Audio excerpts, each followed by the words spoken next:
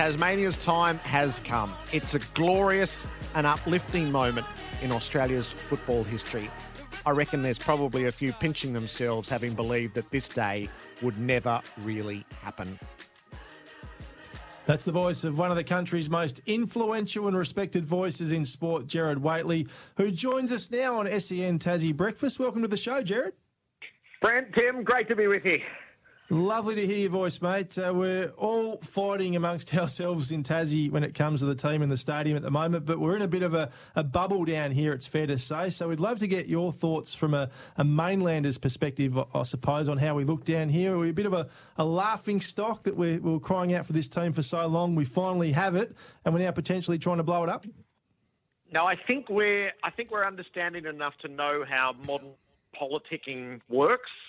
And protesting forces and the like. So we're all a bit fretful on the mainland that it might not happen, having worked so hard, and how would it look in the annals of history if the AFL granted the team for Tasmania only for the internal squabbling to see it handed back and the lost opportunity that would represent.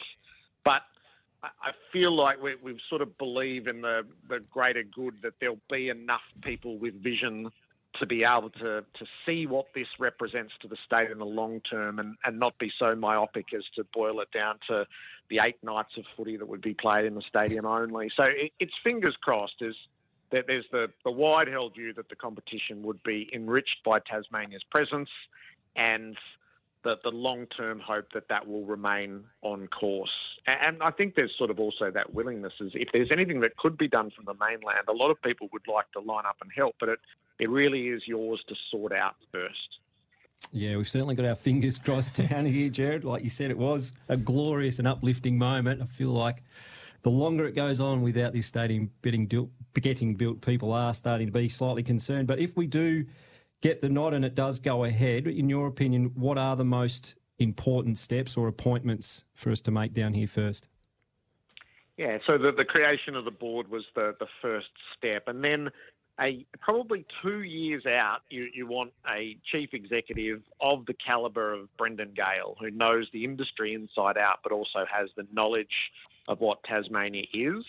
In the background, the pathways have to be absolutely refined to their best possible so that the kids at the moment who are 12 and 13 and 14 are developed to be the best football prospects they can be. So the best case scenario is that every kid who picks up a footy in Tassie at the moment dreams of playing for their own team beyond 2028, and then the pathway is created to allow that talent to thrive and be fully ready. And that so in the first 2 or 3 years, there is a flow of Tasmanian players. But beyond that, there's a critical mass of Tasmanian players who are ready. And the planning around that is that any football prospects from 2028 onwards would never leave the island. Is they would play for that team. So that's the cultural piece. That's the dreaming piece. And that would require, when the time comes, the right football manager and then the right coach. So if you just pick from the pool that's active at the moment, as I floated this a little while ago, somebody like Chris Fagan, when his coaching time is finished at the Lions, to be the football manager, knowing all that he has been through, and then someone like Chris Scott, could you sell him the vision beyond his Geelong days to go and coach this team? So that sort of pairing to run the team from 2027 through to its inaugural year and into the comp is they're the really obvious building blocks: president, chief executive, footy manager, coach, talent pathway to be able to fuel the team for the years to come. What about the 2028 timeline, Gerard? I've got concerns about getting ready by then. I mean, the AFL put in some pretty harsh timelines, I suppose, that we need to be ready by then after a year playing out of Bellerive and UTAS and being in the new stadium by 2029. Can you actually see that being ticked off, that timeline? I can, because once you actually get to the business of, so whichever year you go, okay, so this is T minus 2 years from 2026, then it actually progressively comes together. There's a way that there's nothing like a deadline to sharpen the mind and get things moving. It's still so theoretical at the moment that it's hard to know. So which step do you do first? There's no point having the league's best chief executive in place at the moment because it's too far out. You can't appoint a coach for the first season in 2028 when you're in 2024, as you can do all the planning you like, but you don't know the players that you'll have and the like. So I think the imposition of what is a long-term deadline.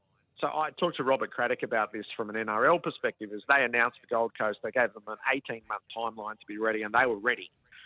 This is a much longer time frame than that, and it does sort of leave you with so what do you do? What are the steps that you take? But once you're on the clock, then it becomes really clear, and the accumulation of draft picks, pre-drafted players in 2027, and then what you put on your list in 2028. So that part of it doesn't worry me. The only hesitation I have is I am a believer that game one should be in the new stadium, and that you shouldn't play a year as a nomad team through. I know those venues are well established, but you want the pop, I think. Night one, Absolutely. Run out, new stadium, whole state engaged with it.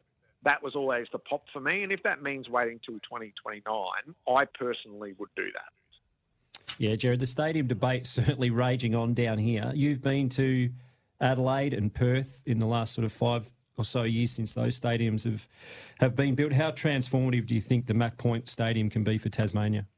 Hugely. So I know the piece of land for when I've come down from footy and cricket, and it must be, I agree with the analysis, it must be the best piece of land in Australia that is not being utilised in any worthwhile way. And that's such a shame, is if you have that, you must at some point develop it into a showpiece. Is anyone who's been to Adelaide knows how the redevelopment of Adelaide Oval, which was done under such opposition from old-timers, has transformed the city. It's outside of 80,000 plus at the MCG. The best experience in Australian sport is Adelaide Oval. And what they built in Perth utilised all the best of modern technology for a showpiece stadium, and it's brilliant. It heaves and it rocks. Now, when it's interesting to talk about as a Test cricket venue, where it's not quite what it is for footy, but that's a place that people want to go to see their big time sport.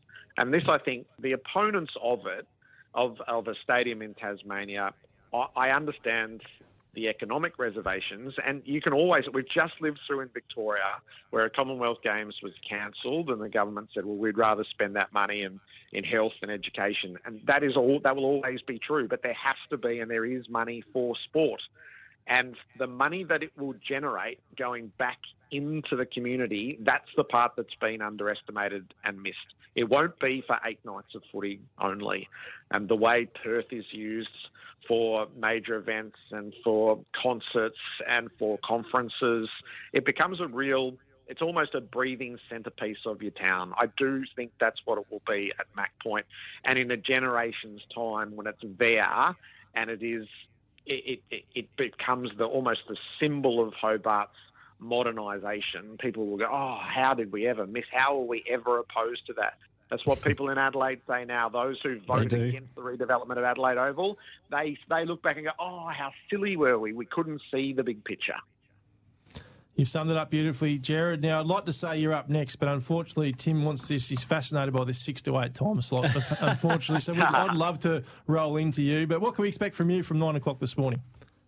Well, the chances of the sequence of games in the AFL from Friday night to the end of Saturday resolving the way that they did were 1,148 to 1. Oh, there you go, the actual odds. I can't What a remember multi. a round that represented such upheaval, and it was absolutely thrilling. So trying to pull that apart. The big winner was clearly Carlton, but who of the top 3 caused concern in Collingwood, Brisbane and Port Adelaide all losing? There's so much there. And then I do feel like today is a day. Are you an optimist or a pessimist when it comes to sport? Can you see a Dave Warner century and a Sam Kerr goal? Or Yes. are you sitting there living in fear of a cluster of wickets under leaden London skies and the Matildas being overwhelmed by Canada, the Olympic champions? So these hours are going to be filled with almost a sense of dread for what's coming tonight. We can't wait for it. It is a sports lover's night ahead. There's no doubt about that. Gerard Whateley, great to have you on our little show, mate. We really appreciate it, and we'd love to get you back on in the future to talk all things sport. I'm here for you. Look forward to it.